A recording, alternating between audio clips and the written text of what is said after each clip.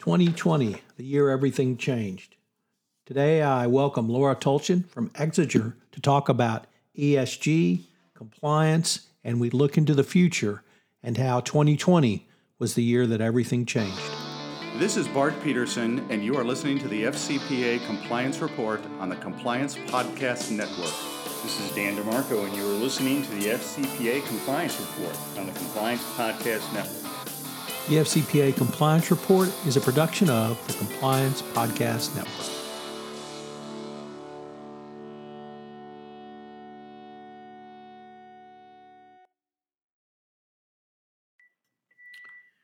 Hello, everyone. This is Tom Fox back for another episode, and you're in for a real treat today because I have with me Laura Tulchin. Laura is with Exeger, and we're going to have I think, fascinating talk about ESG. So, Laura, first of all, welcome, and thank you so much for taking the time to visit with me today. Thank you, Tom. I'm so excited to be here. Laura, I was wondering if you could tell us a little bit about your professional background and add a few words about your academic background because it's a little different than most of us. Sure, absolutely. So I am a director in the advisory business at Exeger.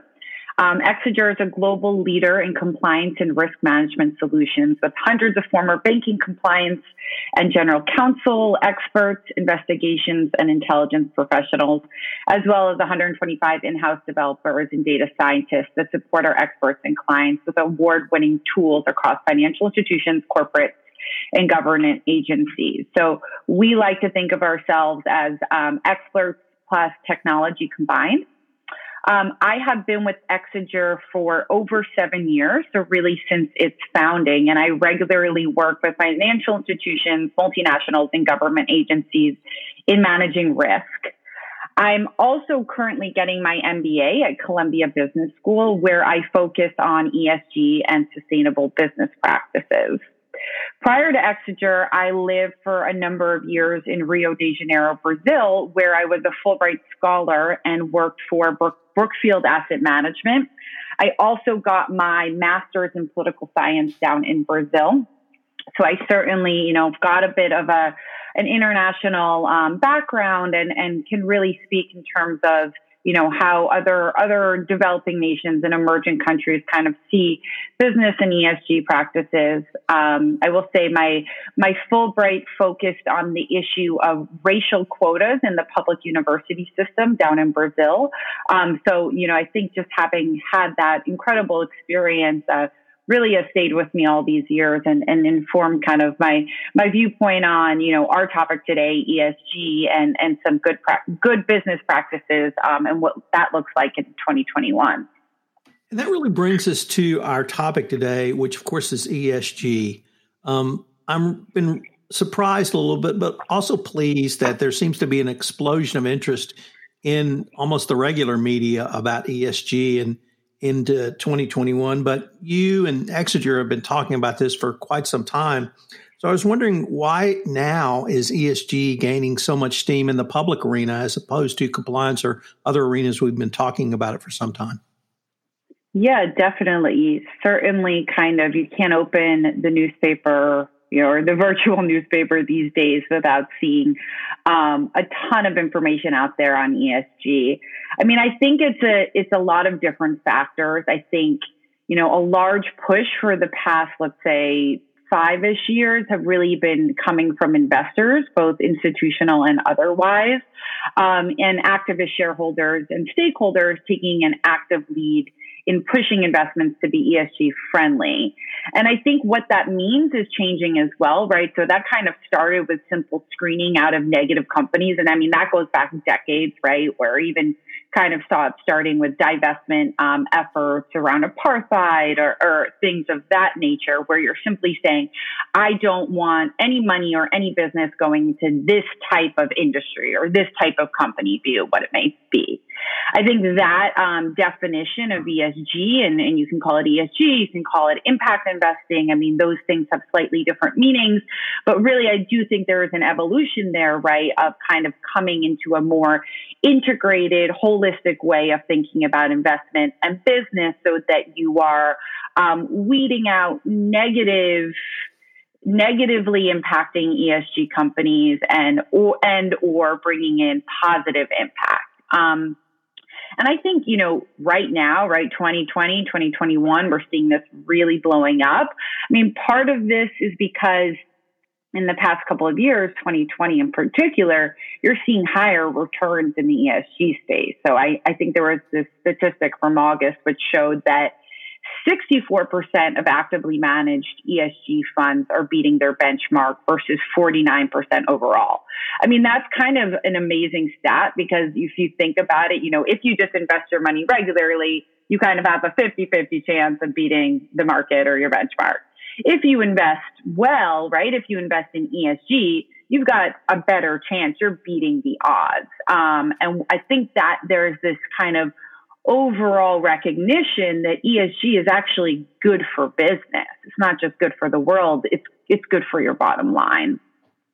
I think there are a couple other factors which are making ESG just so important and much discussed these days. I mean, I think there's a role of employees internally in a lot of organizations that's really kind of taken on almost an activist position, really pushing employers to be ESG friendly. I think that's really interesting, really important. You can see that in a lot of different ways across a lot of different industries. And then there's also this public opinion aspect, right? So, making ESG commitments is seen as a way to not just attract and retain talent in terms of employees, but also kind of reach consumers, be it B2C or B2B. And, whether that's just kind of like a marketing ploy, I mean, that's a whole other discussion, but it certainly seems to be kind of top of mind in terms of how companies are going to the market and making themselves be, ESG risk averse and ESG value generation friendly.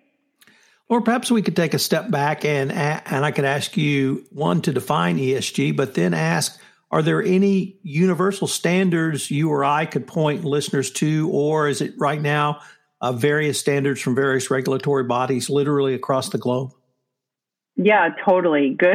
Good question, Tom, and definitely important one to take a step back. I mean, my viewpoint is that it's kind of a truism to say today that ESG has no real definition. I mean, it means everything. And maybe to some people that means it means nothing, right? So it's the environment, the air we breathe, right? How we're thinking about climate change, as well as kind of the communities we take part in. That S, that social aspect of ESG, right? So ESG, environmental, social, and governance. That S can mean a lot of different things to a lot of different people. And then that G, it's the rules that govern our organization. So there are just so many different ways about thinking about ESG. And I think one of the challenges we're seeing, and it's really kind of, I mean, I'm hearing it from clients today at Exeger, it's kind of bubbling to the forefront, is that there is no one golden standard in terms of how to measure ESG risk. We have kind of an alphabet soup, what they like to call it, of different disclosure bodies. So in the past decade, there have been a number of organizations that have come together really on a voluntary basis to kind of create different reporting metrics to show ESG risk and ESG performance. Some of these are kind of firmly in the client space, like the Carbon Disclosure Project. Some of these are really kind of broad, like the United Nations Sustainable Development Goals or the Principles for Responsible Investing, the PRI. But there are a bunch of them. And I mean, I think most of these disclosure bodies, they're all, good intentioned and really trying to kind of crack open this nut. But at this point, there are a lot of different ones that kind of maybe speak to different use cases and different industry needs and different nuances, but, kind of get to this point of overwhelming people with different standards, right? Which may or may not be commensurate with one another. On top of that, right? So you've got these big kind of disclosure bodies, most of which are international. On top of that, then you've got kind of, for-profit companies that are looking to sell their own methodologies on how to measure ESG. So those are a bunch of different companies that are going out to clients, financial institutions, multinationals, and saying, okay, you want to be conscious of ESG risk. We've got a way to measure it. The problem is there are a bunch of them, right? And they're not all doing it the same way, nor is that transparent. It's a internal methodology. And then even on top of that, you've got companies doing it saying, oh, we're just going to develop our own in-house proprietary methodologies of how to measure ESG. So there are a lot of complications here. There is no one golden standard of sort of, these are the metrics that you need to fulfill to say that you have a truly, comprehensive ESG program. I personally think, that's recognized as an issue. I mean, a few months ago, you saw two major disclosure bodies or sustainable accounting bodies, SASB and IIRC. They merged, kind of an explicit recognition that there does need to be some confluence of factors coming together in this area. So I do think, one way or another that we'll kind of get through this and define at least some minimally viable metrics that make up ESG. In the meantime, I think, there is kind of, a number of different ways of looking at what it means to be environmentally, socially, and government sort of risk minimizing and then value creating. Obviously, today, this is a lot easier to do when you're talking about measuring the performance or the risk of public companies, which have just so much more information out there from a disclosure perspective. I think private companies that still remain a little bit of a black box when it comes to how to measure ESG there.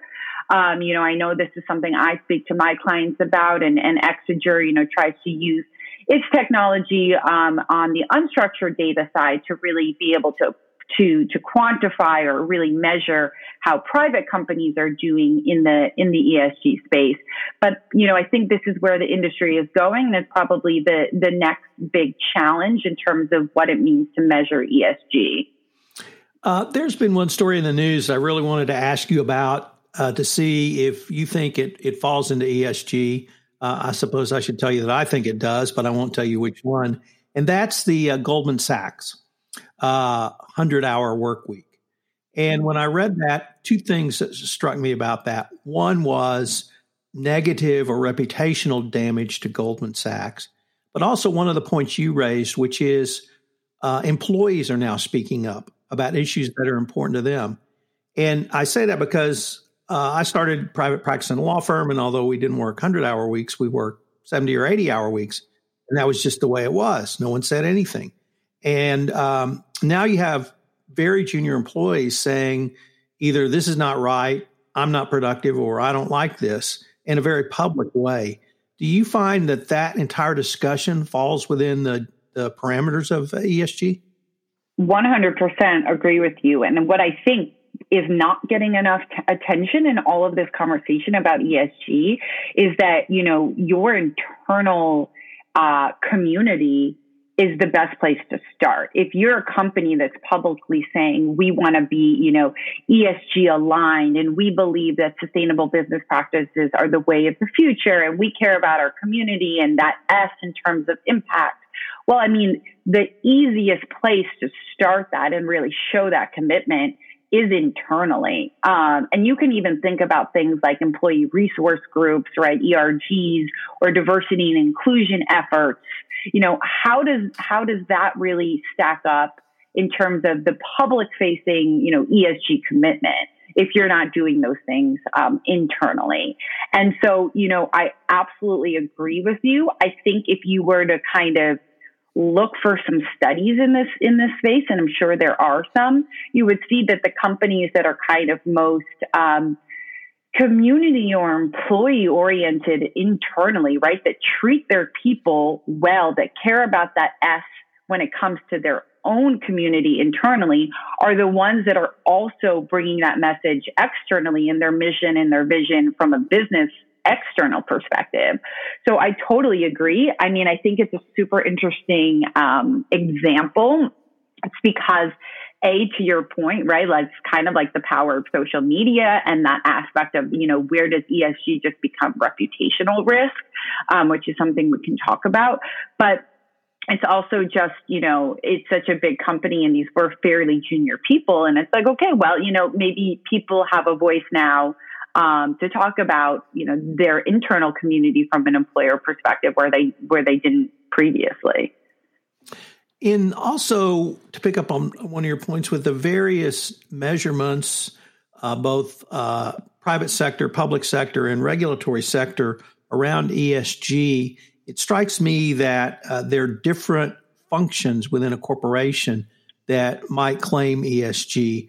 And I know one of the conversations you and I have had in the past is why compliance really needs to take the lead. I was wondering if you could give us your thoughts on the disparate impact within a corporation and why we both think, or at least you think, compliance is well suited to take a lead role in this, really, or else.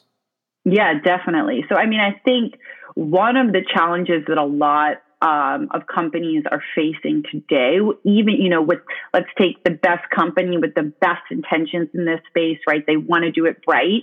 Historically, ESG, again, because it can mean different things and has historically sort of meant different things, it's been managed across a number of different departments in a given organization, right?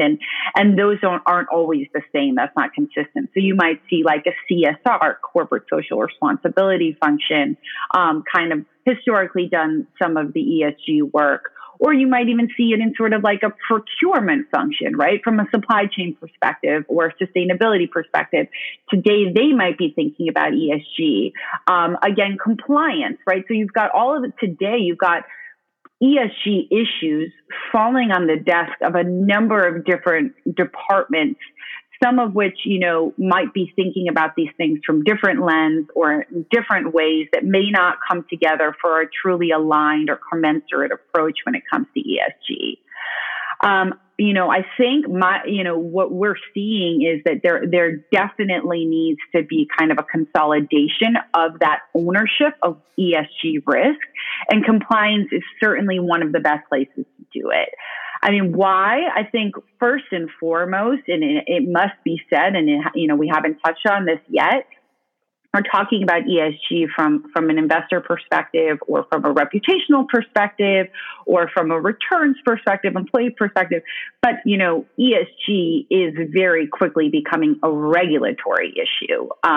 Just in the past month or so, President Biden announced that an enforcement task force in the SEC to ensure that companies are living up or really kind of making good on the public commitments they make in the ESG space. And we're seeing that globally, in 2021 and last month in February, Germany passed a law around ensuring that companies' supply chains are ESG friendly and comply with human rights regulations in that company. And in just this very month, the EU Sustainable Finance Disclosure regulations have come into effect, which essentially are asking companies to make sure that, again, any ESG commitments they're making in the public sphere are backed up by data. We're seeing this all over the world. And I believe, the U.S. has been a little behind on this subject, but is quickly catching up. So that regulatory aspect, right? It fits firmly within a compliance view of ESG.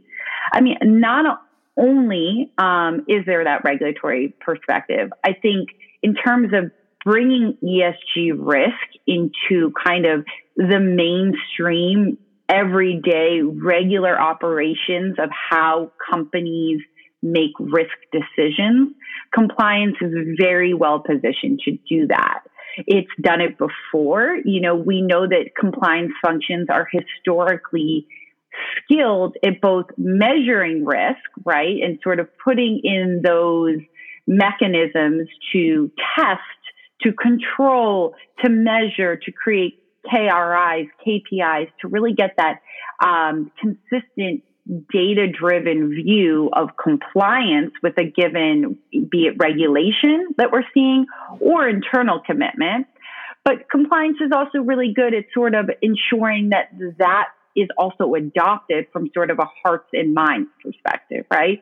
Compliance understands that you cannot just ask people to change the way that they make decisions without proper training, without a tone from the top, without really those cultural reinforcements that bring about accountability. So when you think about ESG risk, right, and how to make sure that companies are really kind of living and breathing the commitments they're making, as well as their, upcoming and increasingly stringent regulatory obligations in this space, you need both that kind of measurement side to ensure sort of enforcement, but also that hearts and minds side. And I really think from my experience, working with compliance companies, it's all types of organizations, financial institutions, corporates, even you see it in government as well. Compliance is really kind of well positioned to get at ESG risk on both sides. And I'll just add, Tom, what I think is so amazing about this moment that we're living in is, ESG is becoming real, and we have an opportunity right now to kind of build a framework so that it's not just that lip service or that PR or that marketing ploy, that it really does change how we, as a society, as a global business community, conduct business. And if we can do it right, I'm very optimistic that we will be feeling those benefits, literally for generations to come. So I think now is the moment. We got to do it right. And if we do it well, here we come, world, we can take on some of these giant challenges facing us. Well, one of the things that strikes me about compliance is that in many ways, the SOX 404 financial controls, the COSO internal controls framework form the backbone of a best practices compliance program.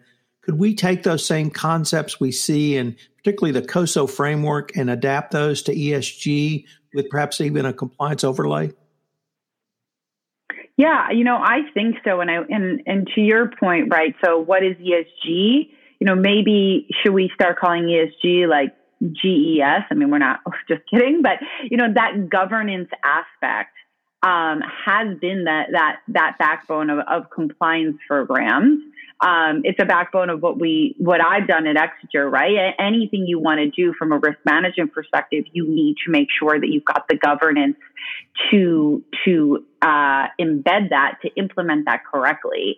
And so I absolutely think that there are governance frameworks out there, right, that really can make sure that ESG commitments, again, be it however you're defining that commitment. It can be a regulatory requirement. It can be an internal commitment. It can be a stakeholder shareholder commitment, that you're really kind of complying with them in an end-to-end way. And I think that's what you're saying, Tom, right? So how to create these frameworks that are end-to-end and use controls and testing and such to ensure that they are living up to that commitment. And I completely agree, right? That governance aspect is absolutely huge here. It's embedded in what ESG is, and it's a real opportunity to make it real for a lot of companies around the world. So we talked about measuring ESG, but you had another point, and I really like your phrase, the hearts and minds part. When you sit down across the table from a compliance officer or even a business executive or senior leadership about adopting ESG, how do you help them think through both delivering on the hearts and minds, but also communicating that and then measuring that going forward as well? Yeah, and in one way, I think it's not so different than any other area of risk, right? So you do need, as we were just saying, you do need those same tools to really measure and ensure embeddedness. I think what's interesting about ESG from that kind of cultural adoption perspective is in some ways, I think it's actually easier. A lot of these issues, a lot of what ESG is our lived experience. And as opposed to some other areas of risk, which can feel slightly esoteric to people, right? ESG can be made real in pretty quickly because it touches everything we do as people who live in societies, be it in the U.S. or elsewhere. What I think can be a little challenging about that is, as kind of going back to our conversation on sort of these different metrics about what ESG is that can almost be a little overwhelming. So what I kind of, would I do urge my clients to do is to think a little bit about true measurable commitments. Because, some parts of ESG are fairly quantifiable. I think a lot of focus, and rightfully so, in my personal opinion, and recently has been on the E, on the climate side.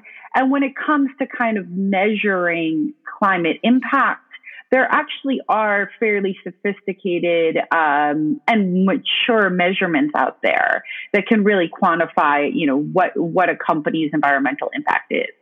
When it comes to some of those S things, like we were discussing, some of those social questions, you make a commitment to being, to believing in equity, gender equity. Well, what does that really mean? And so what I would say is, again, that can be easy from an adoption perspective. That can be a little hard from a measurement perspective. So I would, I urge clients to think about those things from truly measurable perspectives, put a commitment around that, define it as it fits your business profile, as your business need. It's not going to be the same for everyone, and that's fine. But that hearts and minds, people will be able to adopt that commitment if they know what it really means, and defining it in a way that is measurable, realistic, time framed, and so on. I think, those two things really need to go together when you're talking about questions as sort of broad and socially impactful as some of the issues that come up when you talk about ESG. We're now 1 year plus into the pandemic, and I was wondering how has the last year COVID-19 really changed either your approach or what you've seen in the market around ESG? Yeah, definitely. I think it's changed a lot. I think it has accelerated this conversation, which was already picking up speed even before the pandemic. I mean, the first comment there, I think, what you saw in 2020 was that ESG outperformed the market. And I think, there was a lot of kind of chatter about that because people are saying, well, is that because they're ESG companies, or is that just because, ESG actually happens to be a lot of technology companies that aren't getting the same supply chain interruptions, and maybe that's just why, and we're, proving the wrong thesis here. I don't really think it matters, because what it does is it brings a focus on ESG resiliency, right? So I think if we have one word that came out of the pandemic, right, it's about business resiliency and business continuity.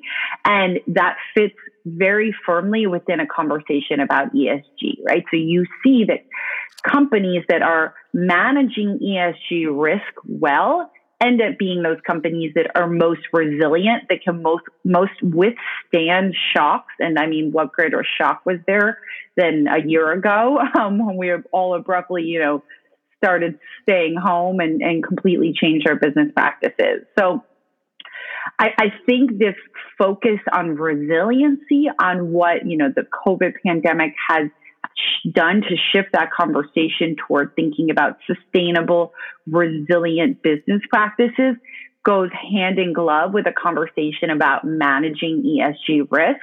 And I think that companies are absolutely recognizing that, right?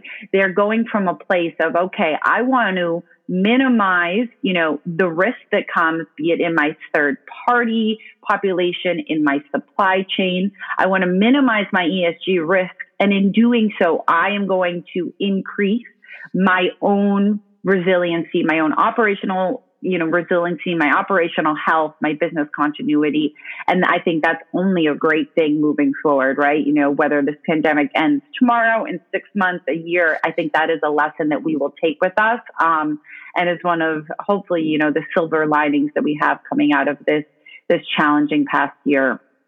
So where do you see ESG in 2025 or perhaps even into 2030? Yeah, I mean, I think it's a really interesting question because, Larry Fink has famously said, climate risk is actually just like investment risk, right? ESG risk is just risk. And I do think, I don't know if we'll get there within a single decade, but I think a couple decades from now, that's where we'll be. The world is changing so rapidly, and some of these issues are going to be really kind of our lived experience from a business perspective, and we will have to manage them whether we call them ESG or not. I think in a few years from now, if we're talking about 2025 or even 2030, it is possible that we'll be in a very different regulatory environment, even with the changes that I mentioned earlier. So it is, very possible that ESG becomes even more firmly rooted in a regulatory department or in a compliance department. Again, even more so, I think we're going to get to a point where we're thinking not just about ESG risk and minimizing that risk in our third parties or in our supply chain, but really thinking about ESG value generation, right? So instead of just making sure that I'm not, doing business with anyone involved in modern slavery or, harmful environmental practices, I'm going to start thinking about where I can do business so that I'm creating ESG value. And I think, that sort of continuum from risk to value generation, I think it's coming, to become, it's starting to become a little bit more popular and a little bit more front of mind for people. But I do think within 5 or 10 years, that is where we'll go. And I'm very much looking forward to it because I think really when you talk about ESG risk, then the next place to think about is ESG value generation, positive impact from an ESG perspective, how your business can do that, again, through its own practices, through its third party management, through its supply chain. And I think, in a few years from now, that will be a really mature and sophisticated, well-developed area of focus for companies. Well, unfortunately, we're near the end of our time for this episode, but I was wondering if our listeners wanted any more information on any of the topics we've discussed or any more information on yourself. Where could they go? Yeah, so they can absolutely check out Exiger's website, exiger.com. But I really do encourage people to follow Exiger on LinkedIn to hear from our experts. That's really where we put in our expert commentary in a really easy to understand, easy to digest way. So check out Exiger on LinkedIn, and then for a lot more on this topic and other areas of risk management and risk mitigation. Laura, this has just been a fascinating exploration of a wide variety of ESG topics. I hope that perhaps in the future I might be able to call upon you again for another exploration. Definitely. Thank you so much. Thank you so much, Tom. Hello, everyone. This is Tom Fox again. I'd like to thank you for listening to this episode of the FCPA Compliance Report, a production of the Compliance Podcast Network. We have a great new show on the Compliance Podcast Network called Mo Forecast, which is a podcast of the law firm of Morrison & Foerster, hosted by James Koukios. Check that out on the Compliance Podcast Network. Also, in the month of April on The Compliance Life, I'm featuring Jonathan Kellerman, partner at Stone Turn. He's got a fascinating career in healthcare compliance, culminating in the CCO chair at Allergan before he moved over to Stone Turn. So check out The Compliance Life on the Compliance Podcast Network. I hope you'll join me again next week for another episode of the award-winning FCPA Compliance Report.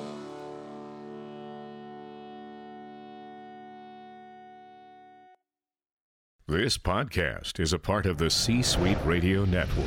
For more top business podcasts, visit c-suiteradio.com.